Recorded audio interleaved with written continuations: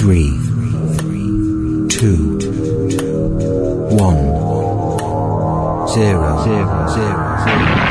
From the studios of WORQ in Wisconsin, this is the Stand Up for the Truth podcast. Today's issues, overlooked headlines, and biblical observations, equipping the remnant around the globe. Got your sword handy? This is Stand Up for the Truth. Good morning, brothers and sisters in Christ. Thank you so much for tuning in. David Fiorazzo with Mary Danielson. Good morning, Mary. Good morning. We are going to be talking about the Passover today, as Jesus would have celebrated it. We'll get some history. We'll go back to the Old Testament. We'll talk about what Scripture teaches on it and why and how Christians are celebrating it today. And we've got a special guest from Friends of Israel Gospel Ministry, Paul Scharf. We'll get to him in just a minute, but I have a few announcements. First of all, we are down to 2 states where we have not heard from you if you listen to Stand Up for the Truth. Rhode Island and Connecticut. Who will be next? And then whoever is going to send in a little correspondence with a donation from one of these states, forever the other state will be, we don't know if there are any Christians in whatever state. And we're joking. We're joking because we know there are Christians in every state, I think. But anyway, really quick, there's a local drive going on. I want to mention this again as we kicked off the month of April. It's called Grayson's Care Bears. This is taking place in the Green Bay, Wisconsin area. It's a teddy bear drive for local hospitals. You can drop off brand new teddy bears, and I'll explain where in just a minute, but I'm going to tell you why. Grayson he lived 4.5 years. He had a lot of health issues, and he was in and out of hospitals. But when he had cerebral palsy and a compromised immune system, but when he had a hospital visit, he was greeted with a teddy bear, and that is right next to him on the bed that we see a picture in the hospital bed. And it just kind of made his day, made him smile. Like I said, a lot of health issues. So the family wanted to keep this memory going of just something that's done for children when they come to a very difficult time when children come to hospitals, and there's a little teddy bear that they can kind of hang on to while they're there. So you can help keep this legacy going. Collection boxes for you to drop off brand new teddy bears until April 30th. It's all month long. Green Bay, 2 different Pizza Ranch locations. They have a box there. The Dough Shop in Green Bay/De Pere. Dirt Juicery on Oneida Street. Black and White Nails. And Advance America. You can go to the Facebook group and follow for more information, and that is Grayson's Care Bears. Grayson is spelled Gracens. Grayson's Care Bears. All right, Mare, we're excited because it's Resurrection Week. We call it. Some people, use different names. Passover. There's all kinds of things that are important to talk about. So I'm really looking forward to just talking with Paul Scharf. So Paul, he's with Friends of Israel Gospel Ministry. He's serving in the Midwest, and my goodness, he's got an extensive background, a lot of recommendations, and I just want to bring him on right now. Paul, thanks for your time this morning. Thank you, David and Mary. Great to be with you. Paul, before we get going, there's an event that you are going to do tonight in Wausau, and then there's an online event, a Passover Seder event. That's tomorrow online through Friends of Israel Gospel Ministries. Tell us about both of those things. Yes, I'm here in Wausau. I'm going to be speaking tonight at 6:30 p.m. at Wausau Bible Church. Have a great connection to the church there and love the folks and the congregation there at Wausau Bible Church. They've been having services actually every evening during this Resurrection Week, as you mentioned. And tonight is a special night. I'm going to be here to do a Passover Seder presentation, and people can find that at wausaubiblechurch.org. Okay, awesome. So that's tonight. And then you mentioned the online event. That's a Friends of Israel event, specifically, and it's online tomorrow night at 7 Eastern, 6 Central. But people don't have to be on at that exact time. They can also watch anytime later. It's an online Passover celebration. I'll not be doing that. My friend Dan Price from International Ministries in Friends of Israel will be leading that. He'll be the one on the video. But people can go to foi.org/Passover. They can register for free to take part in that, and they can join live or later on, and they can also find lots of other free resources there, foi.org/Passover. Awesome. Yeah, Paul, and another website that I really enjoyed is israelmyglory.org. That would be the name of the newsletter of the ministry, israelmyglory.org. There's a lot of content on there, featured articles about Israel, society, theology, archaeology. There's a past issues archive, daily headlines, blog posts, radio links, also something. So I would like, people should definitely pay a visit to israelmyglory.org. It's wonderful. Also on the FOI, friendsofisrael.org, there's a Prophecy Up Close conference. I want to pick your brain about this a little bit. What are these conferences? This one is about the temple, so an entire conference about the temple. Is this just a one location? Are there multiple locations? What can you tell us about these particular conferences? Mary, those are conferences that are held all across the country at different times. And the people can watch the schedule there for ongoing information. I believe there's still more to be added here in this year of 2023, but people can see right now if they go to foi.org and look for the conferences, and as you mentioned, Prophecy Up Close. This year the theme is on the temple, and I was privileged to speak at one of these for the first time last year, and I'm currently not on any of those that are listed, but people can stay tuned, and there may be more coming to that schedule. Okay, great. So that's a one-day prophecy conference with 2 speakers from Friends of Israel. Usually one of the speakers is one of our national leaders from our headquarters, and it's a Saturday event, oftentimes in a local church. Oh. So, Paul, in a minute, I'm going to give you an opportunity to just share a little bit about you, because this is the first time we're having you on the podcast. So we'll talk briefly about you can bullet point your testimony. But I met you, I believe, last year at the Prophecy Conference in Appleton. Really? I think that's where I met you. Wow. Yes. Yeah, and so I want to, for those of you that are amazed at this connection, I also want to bring in another connection. Now, I have to admit, I'm just a slightly bit jealous here, because Dr. Andy Woods called you not only a friend, but a colleague. Now, he did an endorsement for my recent book, Canceling Christianity, called me a friend, but not a colleague. But I'm going to read what he wrote about you, Paul. He said, I was delighted to learn that my friend and colleague, Paul Scharf, is now joining with Friends of Israel. This was 5-6 years ago, of course.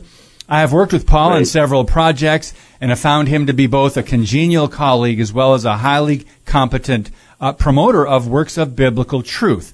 Thus, he seems to be a natural fit with Friends of Israel in its desire to interpret the whole Bible literally, and thus give Israel her proper place in the outworking of God's purposes. He receives my highest recommendation from Dr. Andy Woods. Paul, that's pretty amazing. Have you lived up to that recommendation? I'm kidding. Well, that's a daily task. Yes. So share about your testimony briefly before we jump into just other things, including your article Revealed in the Upper Room and Passover and the topics today. Sure. Well, the Lord has richly blessed me in my life, and beginning with my parents and my family, my home. I was raised in a conservative confessional Lutheran background. I could spend the whole hour telling the story. Obviously, I won't take that, but just put it in a nutshell. God providentially led me to a Bible church, and that was also really the fruition of another part of my family heritage. My mom's father, who was born in 1899, he rarely left the farm in his life, but he left for a few months in the early 1920s and went to Moody Bible Institute. And he was a very early follower of the Friends of Israel. Wow. And so that kind of came back around later in my generation, and I began attending a Bible church, as I mentioned, went to Bible college and seminary, and embraced dispensationalism, became fascinated with prophecy throughout that time, and also developed an interest in the Friends of Israel over a long period of time, beginning with really around high school, college years, reading the magazine Israel My Glory, utilizing textbooks from Friends of Israel that I had in classes in both college and seminary, and actually getting to know a couple of people from Friends of Israel. And the Lord, I think, planted a seed in my heart and mind that finally came to be realized in 2017 and 2018 after my wife had had brain surgery, and I had had several other issues going on where I was really in need of deciding what am I going to do next, and, Lord willing, for the rest of my life. And it was really then, I believe, the Lord prodding me in my mind to say, this is now the time to pursue the Friends of Israel. And so we began that process in 2017 in earnest, and that finally resulted in me being appointed by the board of the Friends of Israel in 2018. And so now we're in our 5th year serving as a church ministries representative in the Midwest, slightly expanding the definition of the Midwest sometimes. I've spoken on behalf of the Friends of Israel in 11 states, I believe, at this point. That's a big Midwest. The Lord has... What's that? I said that's a big Midwest, 11 states. That's a big Midwest, yeah. So the Lord has opened many, many doors of opportunity, and we've really enjoyed this time and all the blessings He's poured out on us through our work with the Friends of Israel. I also want to ask you about, you wrote a little article over at raptureready.com about the Chafer Seminary Conference that dug deep into the Old Testament. And again, I love the connection with Dr. Andy Woods. Tell us a little bit about that. You recently attended that, or what? Yes. So in expanding the definition of the Midwest, one of the tasks I've been given is to try to break into some ministry in Texas. I say maybe this was kind of a test that the Friends of Israel gave me to see how that would go. So I had only been to Texas once in my life prior to going there on behalf of the Friends of Israel the first time. Texas is obviously a place where we have a large base of support for the Friends of Israel, but we do not have anyone currently working there full-time or at all in terms of church ministries. And so I was invited to go to Texas, and now keep in mind, I put this whole trip together myself and then try to pull it off, and that was the task I was given. And you mentioned Dr. Andy Woods. He was the first one who came to mind as a real connection. And, of course, he's in the Houston area. And so I picked Houston. Texas is a big place. So I've now been to Texas on 4 of these ministry trips, and all 4 times I've been in Houston. Once I extended the trip to Dallas. But Houston is also where they have each March, you mentioned the Chafer Theological Seminary Conference. So I've been to that conference twice now in person. I had watched it for years online, parts of it, but I've been there now twice, and each time had the privilege of sharing a short update about the Friends of Israel, and to have a minor speaking role in that way. It's quite an amazing conference. People can attend actually for free, which is really astounding. They can also watch the sessions on YouTube, but there is some really incredibly valuable material presented there each year. This year we had 3 keynote speakers. One of them was Dr. Randall Price, who many of our listeners may recognize. He also writes for us in Israel My Glory. He's a board member for the Friends of Israel. but he's one of the most brilliant evangelical scholars in the world, really, with regard to the Hebrew Bible and the Hebrew text and archaeology and numerous subjects. And so it was just a wonderful conference. Fantastic. Wow. I just also want to mention, before we get going here with the topic of Passover, friendsofisrael.org has a great resource page and phenomenal articles under their blog. So we're going to link to that. I mean, there's so many great articles, just looking at some of these titles here, even talking about the Red Sea Scrolls, what's so good about Good Friday, just so many things about Jerusalem. So we're going to connect you to the blog. So, Paul, open us up here on this interesting time, as God would have it, that your first time on Stand Up for the Truth is on Thursday, Passover. And we're just really excited to dig deep into this today. And just you sent me some scriptures that you'd like to talk about. Mary and I have some suggestions as far as what we can get to as well. But where would you like to start today when we discuss the subject of Passover? Well, Passover is so important to the storyline of the Bible. Obviously, it's the most important holiday to our Jewish friends all throughout the world, and it began for them last evening. An 8-day celebration that really biblically would include Passover and the Feast of Unleavened Bread. But Passover is vitally important, in fact, more important for us as Christians than many of us realize. And it's not addressed often in the New Testament. In fact, it's really only addressed in doctrinally anchored passages, if I might say it that way, 2 times, I believe.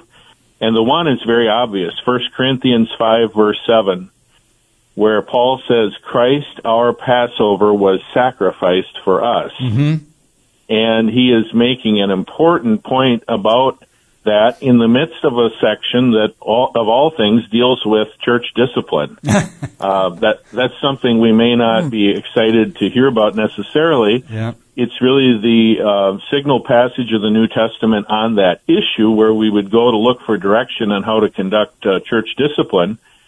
But Paul, in the midst of that, he breaks out into a message on Passover. And any Jewish person would have clearly seen the connection even before he shared the verse that I just read a moment ago, because he's talking about the fact that a little leaven, 1 Corinthians 5:6, leavens the whole lump. And so purge out the old leaven. We know that the Jewish people are credited with inventing spring cleaning because it takes weeks to prepare for Passover, to properly cleanse a home of all the leaven and to prepare ceremonially to celebrate the Passover. And Paul is saying to the church at Corinth, be sort of like writing to the church of one of our most infamously wicked cities. I won't mention any by name here in America, but to say, you have put your community to shame. You've made the whole city blush. Now, that's hard to do in Corinth, and it would be hard to do in our culture in many places as well, but they accomplished it. And Paul's saying your glorying is not good. He's saying you need to have a spring cleaning. You need to clean out the church. Now, he's not talking about the church house, the church building. He's talking about a spiritual spring cleaning. Clean out the leaven, and remember that Christ is our Passover who was sacrificed for us. And I think as we look into the Passover and what Jesus did with the Passover, specifically, it is vitally important and very evident how the Passover relates to us as Christians, and that is in that Jesus transformed and brought out of the Passover the Lord's Supper.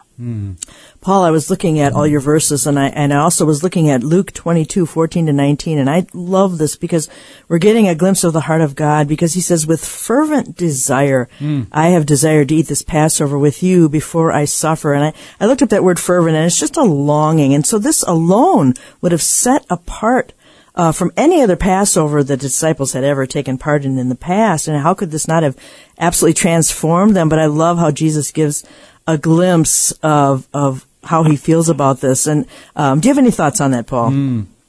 Yes. Well, Luke is an interesting, of course, all four Gospels deal with this issue to some extent or other. John is the only one that doesn't really give us a detailed order of Jesus instituting the Lord's Supper.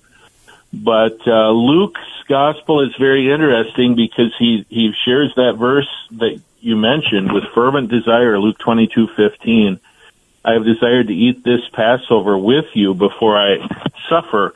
You know, there are some interesting difficulties and complexities to try to put together the chronology of this resurrection week. And that has led to a lot of different views and understandings. And in terms of, you know, obviously some people believe even Jesus died on Wednesday or Thursday. I believe he died on Friday. I believe the meal on Thursday night did happen at that time and that it was Passover in which Jesus instituted the Lord's Supper.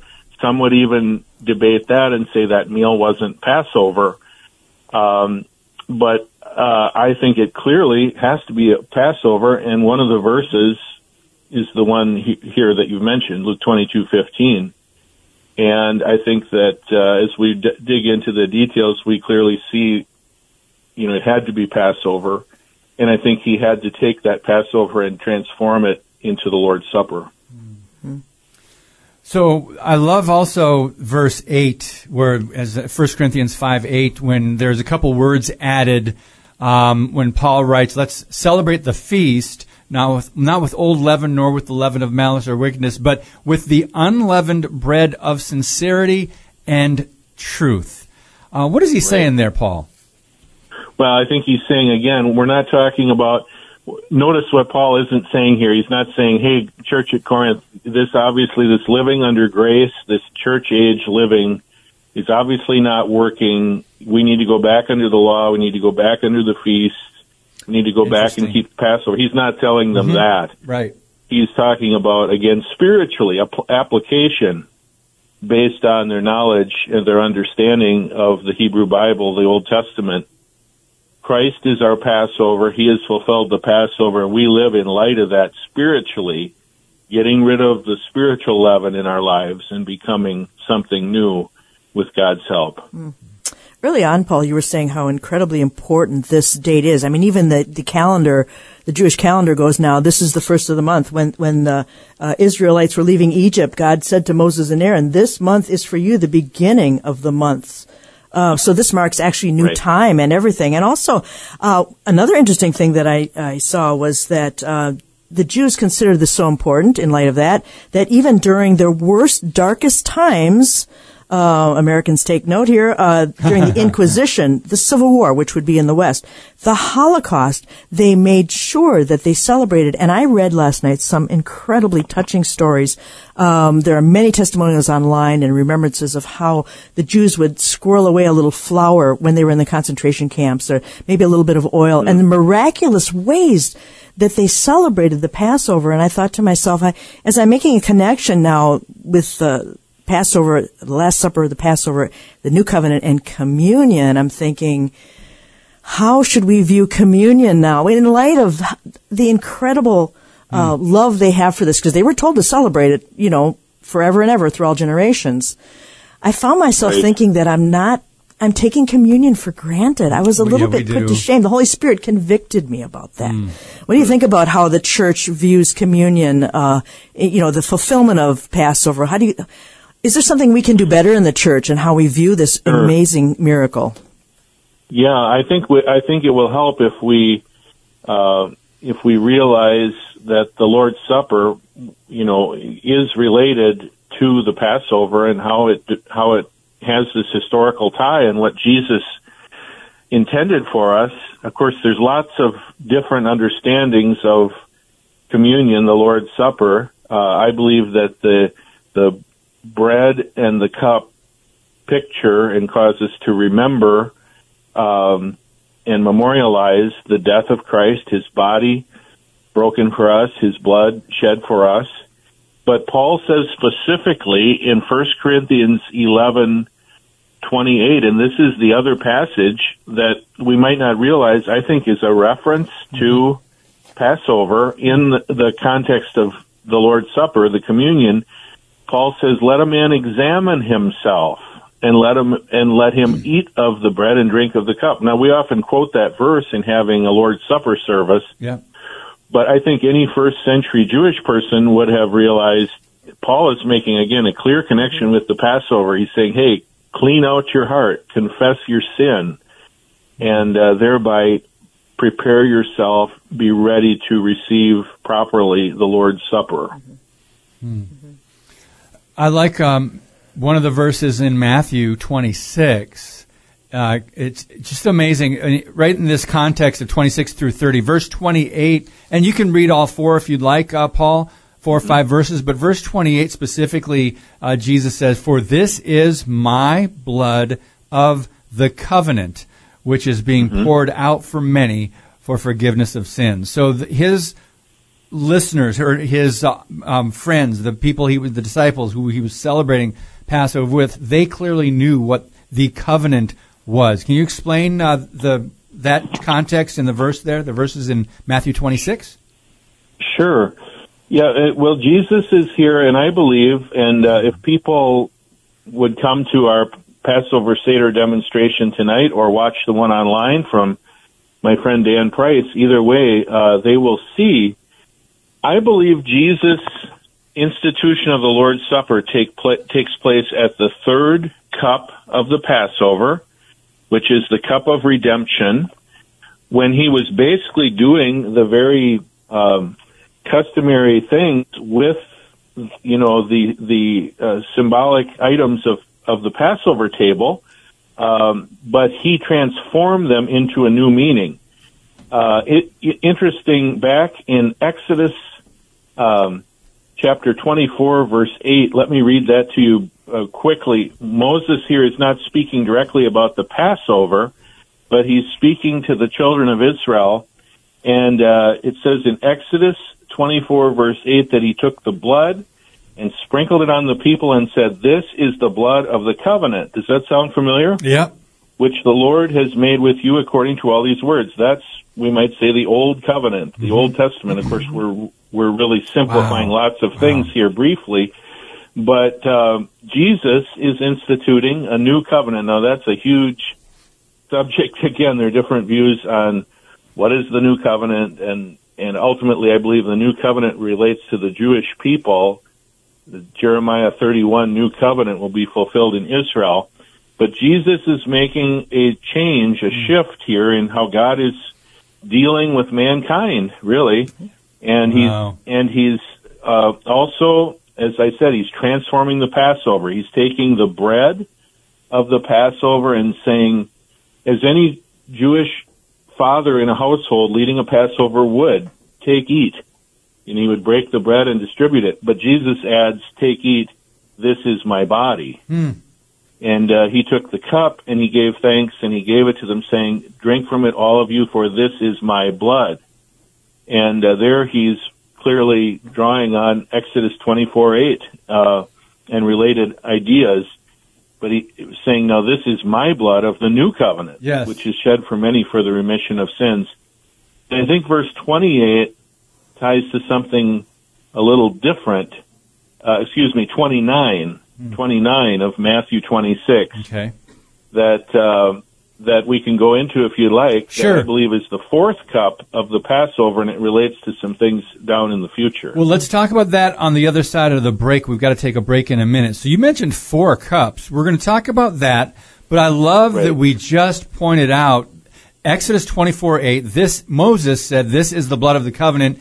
And Matthew 26:28, Jesus said, this is my blood of the covenant, which is being poured out for the forgiveness, for many, for the forgiveness of sins. I think that's an incredible point of distinction to make, where it's God's blood. Jesus is God.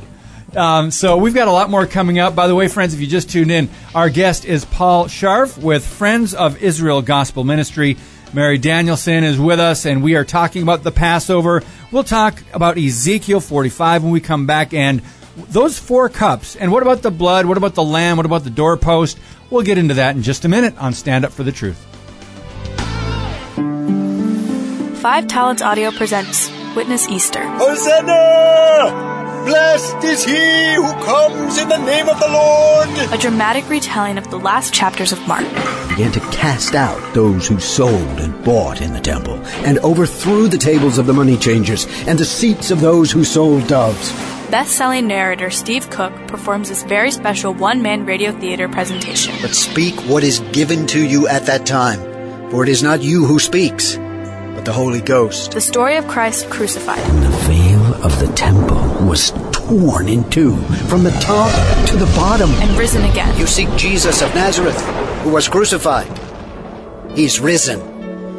He is not here. Witness Easter. Gather your friends and loved ones for Witness Easter, a dramatic retelling of Passion Week, told directly from Scripture. 1 p.m. and 5 p.m. Central Time on Good Friday, April 7th on Q90FM and Q90FM.com.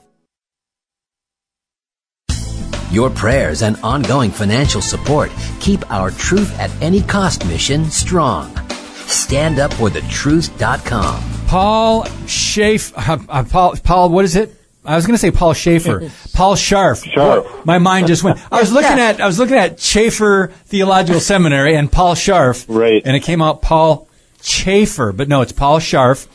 Friends of Israel Gospel Ministry. We're talking about Passover on this Thursday of what they call it. Some people call it the Passion Week. I call it the Resurrection Week.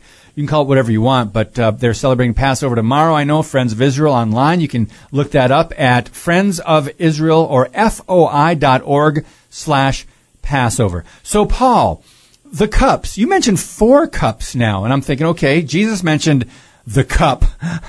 Right. So when he, did the Last Supper with his disciples. So tell us about the 4 cups and what does that mean?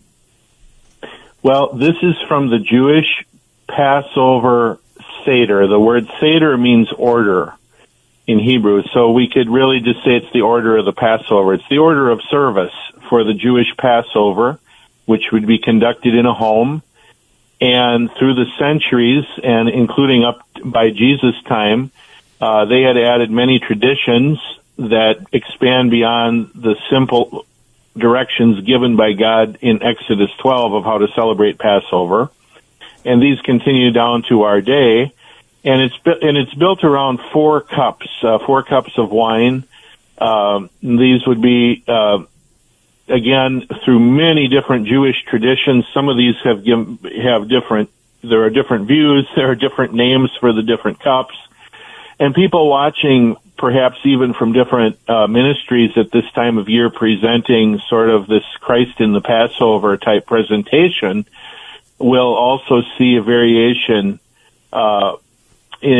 sometimes in the names of these cups or their significance or other details. But basically, we call them the cup of sanctification is the first cup. Mm-hmm. And these are all based in Exodus 6, 6, and 7. Okay. These cups are rooted in Exodus 6, 6, and 7. And the wording there. The cup of sanctification, the cup of deliverance, the cup of redemption, and the cup of acceptance. And I think it's that third cup, the cup of redemption, that Jesus takes and transforms into the cup of the Lord's Supper, what Paul calls in 1 Corinthians 10, the cup of blessing, that we bless. And that's the third cup of the Passover, of which Jesus said that we were to take it, that it is a representation of his blood shed for us. Wow. I like that. Mm-hmm. That's great. And so, again, for you guys that just missed the beginning of the podcast, you can tune in tomorrow over at foi.org/Passover, and they will be doing the Passover celebration. Paul will be doing one in Wausau, Wisconsin tonight, 6:30 p.m., Paul. And what's the name of the church again? That's Wausau Bible Church at 6:30 p.m. tonight, Passover Seder as part of the church's remembrance and celebration this week leading up to Resurrection Day. Awesome. Yeah, Paul, you have also in a list of some verses that I've been looking over from you, Ezekiel 45:21-24, and it says in 21, "In the first month, on the 14th day of the month, you shall observe the Passover, a feast of 7 days, unleavened bread shall be eaten." And I like this verse, it says 22, "And on that day the prince shall prepare for himself and all the people of the land a bull for a sin offering." Can you give us the context of this, Paul? And I'm very interested to hear what you have to say about this futuristic reference to Passover. Right. Well, Ezekiel 40 through 48 are all about life in, I believe, the millennial kingdom, the 1,000-year kingdom ruled by Christ. He'll be ruling as a priest on his throne. Zechariah 6 talks about that. And he'll be there as the king, the Messiah. And there will be a modification of Old Testament law. It won't be a complete return to the law of Moses. There'll be a new law code, if you will, for the millennial kingdom in this millennial temple that's described in Ezekiel 40 through 48. And Ezekiel 45 is the millennial feast chapter, just as Leviticus 23 is the feast chapter for the nation under the Mosaic law. Ezekiel 45 is the millennial feast chapter, and it tells us that the people of Israel will be celebrating a New Year's feast that's given above this in Ezekiel 45, beginning in verse 18. And then the 3 of the 7 feasts that the people had previously celebrated, 3 of those will endure into the millennial kingdom: Passover, unleavened bread, and tabernacles. And here the feast of Passover will be there in the millennial kingdom. So I love to tell people, the Passover ends with the Jewish people saying at the end of the Seder, "Next year in Jerusalem." They have that hope intrinsic to their understanding and to their faith. And we know that the fulfillment of that is going to be very real. And in fact, if you're a believer in Jesus Christ, you'll be there in that kingdom. You'll be there in Jerusalem with Christ to celebrate the Passover, not once, but 1,000 times in the millennial kingdom. And we greatly long for that day, don't we? So I know this is might be a weird question, but if you're just looking at these verses and if you're understanding Exodus 12 and the Passover lamb, in Ezekiel 45, it doesn't mention a lamb.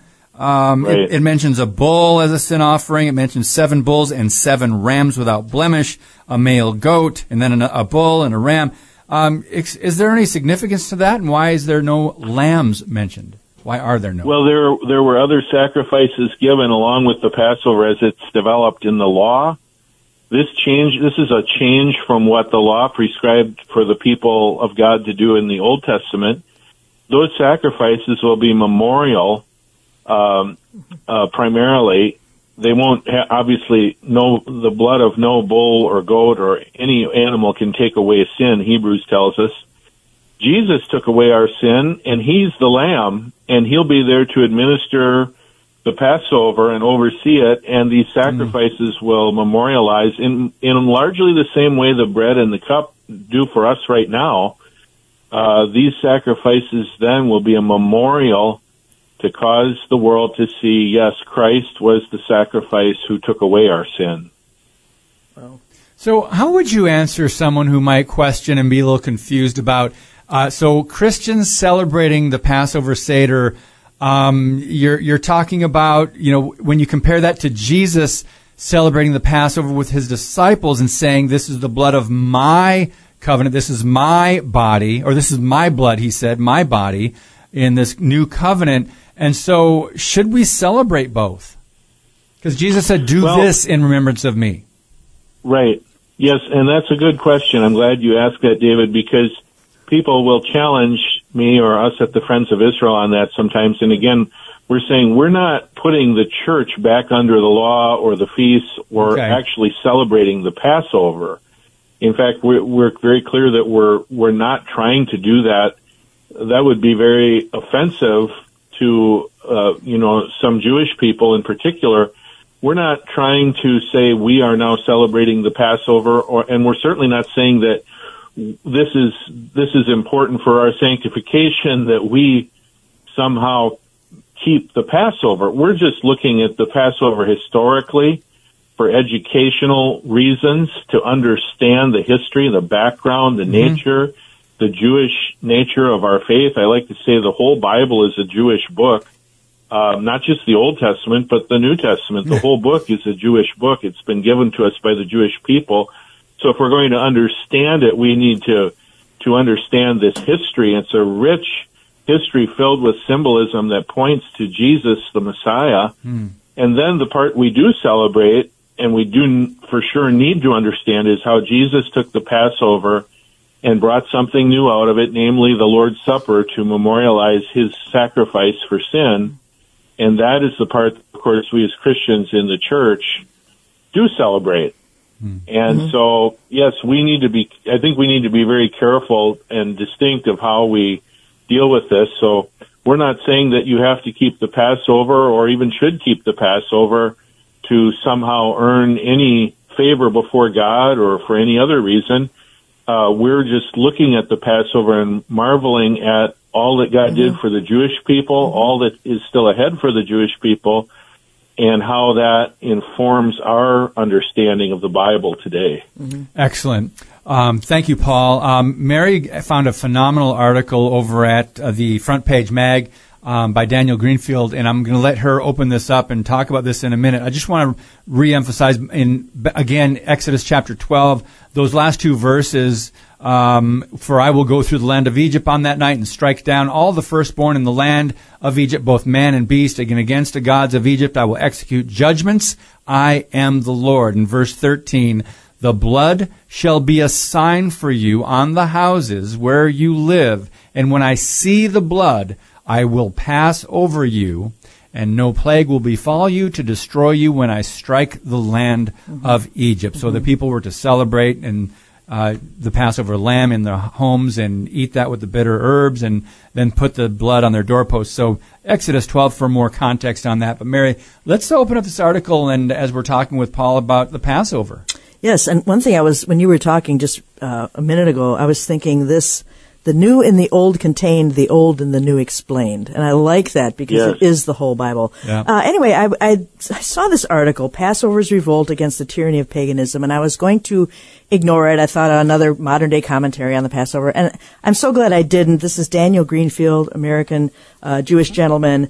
And the reason I think this spoke to me is because people think, well, that was Bible times. Those people lived in Bible times. No, we are still living in Bible times. So I want to bring this up to date a little bit. And he starts out by saying, over 3,000 years ago, a slave revolt took place that is repeated every year. It wasn't just a rebellion against a long-since vanished pharaoh whose dynasty and people have been consigned to dust, along with his treasure cities that the Jewish slaves had labored over. The revolutions of the past come and go. Nations rise and fall, and then they fall further into the history books. Passover, however, was a remarkable revolt, not just against an empire, but against paganism, and it remains relevant even after all these thousands of years later. Passover is a testament of faith. It's the account of an absolutely degraded people still continuing to believe for centuries and millennia that their salvation, passed down by tradition, would come from a God they'd never seen or heard. But it's the revelation that slavery isn't just physical, it's also spiritual. And he goes on to say that last year a survey found that 96% of Israeli Jews are planning on attending a Seder. In America, it's around 70%. And then he goes, and this is the last point I'm going to make about this, but we tend to think, are we in bondage? Well, look around you at the paganism and the spiritual bondage that our nation is under, and just meditate on that a little bit, because he says many liberal American Jews have lost sight of this. They pepper their Seder meal for the first two nights with references to civil rights, LGBTQ movements. They discard the personal power of their history and replace it with generic left politics. Is it any wonder they're so unhappy? They've been come to be defined by neurosis, and the Israeli Jew by autonomy. Happiness doesn't come from our comfort, but our sense of meaning and purpose. And so we've had, people have been in bondage ever since to various things. You had the Holocaust, you had the Egyptians, and all these such things, Paul. But all that to say, we can still see today how important it is to not worry about our circumstances and the things that seem to be looming, but always put our faith in God, who will deliver us as a people. Hey, Paul. That's right. Yes. I want to get just go a little further. I found another couple interesting statements he made, and then get your response. He said, and this is Daniel Greenfield at Front Page Magazine, God was not just active long ago. He is active in our world today, and so all our times are biblical times. Mm-hmm. That is the true meaning of Passover. He said Passover is not a celebration of the past, but a reunion of the past, present, and future. The oppressions and redemptions of the past resonate in the present and foretell the future. It's kind of deep there, Paul. I'd just love to get your thoughts on what Mary read and what we shared here. Well, it's interesting. It has some similarities to something I often say. Almost every church that I speak in, or almost every time that I preach, I will say that God still has a future for Israel. Mm-hmm. And that, of course, is the reason the Friends of Israel has existed since 1938, 3 weeks after Kristallnacht and the launch of the Holocaust. Ooh. The Friends of Israel began, and we'll turn 85 years old this December. Wow. And that's our whole reason for existing, is that we believe God still has a future for Israel, and our founders of our ministry named the ministry, when there was no Israel, they named the ministry the Friends of Israel. Wow. And I often say as well that as God has been with his chosen people in their biblical past, so he is with them today. Yes, even in their unbelief, he is working within the Jewish people today in the strategic present. He will be with them in the prophetic future. And all Israel, Paul tells us, will be saved. The blindness that is temporarily impacting their hearts and minds, their spiritual eyes, is only partial. There are Jewish people believing in Messiah today, and it's only for a temporary time, and one day the whole nation will return in faith to the Lord God. Mm-hmm. Wow, a lot to think about.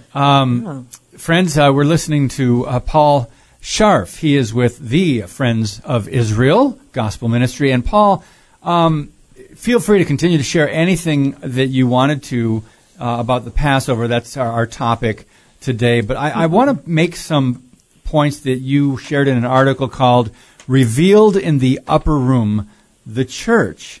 Because what happened? I mean, one of the things we do in our churches is have the Lord's Supper, the Lord's table. That's one of the 4 pillars in Acts 2:42. The apostles' teaching, fellowship, the breaking of bread, and prayer. The breaking of bread is the Lord's Supper.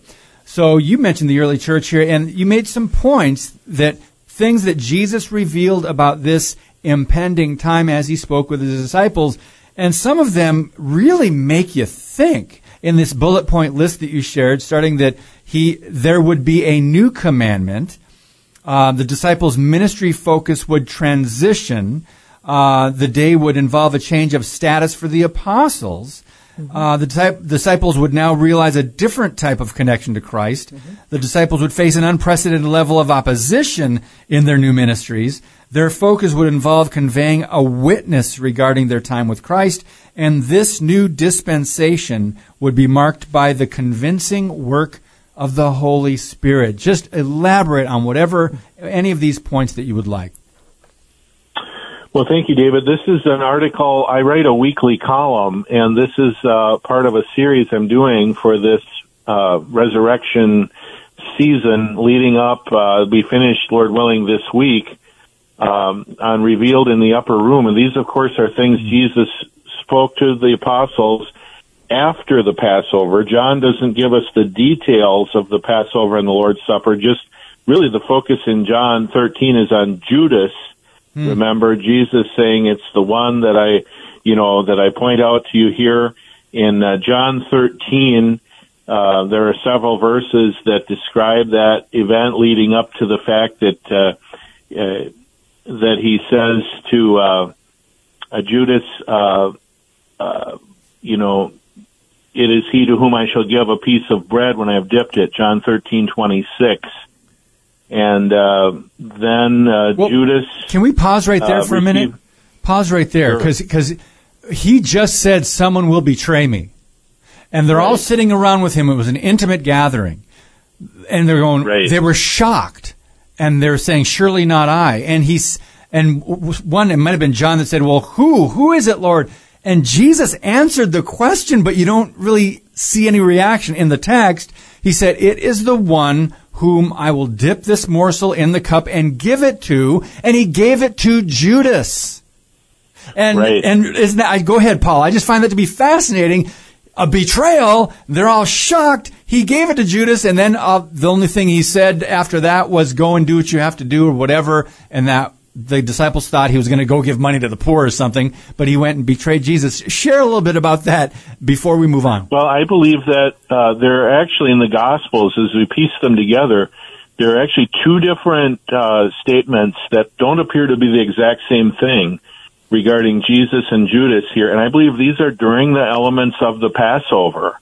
And so earlier we had seen, for instance, the verse is, if I can find it here quickly, in Matthew 26:23 would be one place. He who has dipped his hand in the dish with me will betray me, Jesus says. And then later here in John, it is he to whom I will give this morsel of bread. It appears to be two different events that may have been fairly close in time, where Jesus, reveals to Judas, I know what you're doing, and then he finally, reveals to the disciples, although they didn't totally understand, it's Judas, and then Judas goes out, and it was night for him, in more ways than one, wasn't it? But to get back to your earlier question, so then Jesus begins with Judas out of the room. I think then he institutes the Lord's Supper out of the Passover. And then he goes into this lengthy teaching that we call the Upper Room Discourse, which is the subject of this series of articles. And this one on, as you said, revealed in the Upper Room, the church. Mm-hmm. He's really commissioning the disciples for the church age ahead and giving them a strategic list of points of what the coming church age, which they still do not fully understand, obviously. Yeah. And we can only imagine what it was like for them to go through this whole night, and then for this just to be part of it. But he's giving them information about what the coming church age will be like. Wow, Paul, this is incredibly rich. Yeah. I mean, we're just scratching the surface of this, the richness of the spiritual heritage we have. But what's dawning on me here is that the Exodus and the Passover was really the birth of Israel as a nation. And now we have the Last Supper, which was a Passover, which is communion, points to the beginning of the church. And that doesn't take away from Pentecost in any way, shape, or form. Mm-hmm. But the cup of redemption, now we're talking the beginnings, those two beginnings. And I think, replacement theology is just such a wicked thing. And I think you'd mentioned dispensationalism, a dispensation. Dispensationalism provides for understanding all these things, which the church, and this is a whole other subject, which the evangelical church has left off, is that literal interpretation of the scripture and prophecy in dispensationalism. And now here we're swimming in a sea of replacement theology. Do you have any thoughts on that, Paul? Yes, replacement theology, I mean, it's been around since at least as early as the second century. We know that Paul told the elders at the church at Ephesus, that the coming church age after the apostolic time was over was going to be marked, Acts 20:28 through 31, by, people coming in and speaking perverse things to draw away the disciples after them. Savage wolves will come in among you, not sparing the flock, Paul said. And so that really begins in earnest in the second century. And you're referencing my article there from Israel, My Glory, on facing replacement theology. And that article also references a blog series I wrote for Friends of Israel on the danger of replacing Israel. And people can find lots more information there about those things. But I believe that the church does not replace Israel. The church is here for this time as God's program. It's a new man, Paul says, that is composed of both Jewish people and Gentiles, all believers in Christ. But God still has that promised future for Israel. And maybe we could get back to that fourth cup that I think ties that together for us, the fourth cup of the Passover. Sure. Well, we've got 2 minutes left. Actually, about a minute and a half. We want to wrap this up, Paul. Okay. Well, the fourth cup is the cup of acceptance in the Jewish Passover Seder, and I believe that's the cup of which Jesus said he wouldn't drink it. Matthew 26:29, I will not drink of this fruit of the vine, because they were not accepting him. So he could not drink the cup of acceptance. The Jewish people had not accepted him, but then it includes this blessed word that we find in numerous contexts here at the Passion, at the Passover, in prophecy. It's the word until. I will not drink it until that day when I drink it new with you in my Father's kingdom. Wow. He is going to drink it on the condition that they accept him, and they will accept him, and all Israel will be saved, and he will drink that cup in the coming kingdom when the Jewish people have looked on him whom they've pierced and mourned for him as one mourns for their only son, and received their Messiah as Savior and King. Wow, that's a great place to at least pause for now with our friend Paul Scharf, the Friends of Israel Gospel Ministry. Brother, thank you for your time today. Happy Resurrection Week. Yes. Thank you, David. Thank you, Mary. I appreciate it so much. And yes, God bless you as we celebrate the resurrection. All right, we'll talk again, my friend. All right, so tomorrow being Good Friday, why do they call it good? We can talk a little bit about that in light of what Jesus experienced. And there is a word that's very descriptive, excruciating. Look up that word in the back. That's what he experienced on the cross. Jonathan Brentner is back with us tomorrow.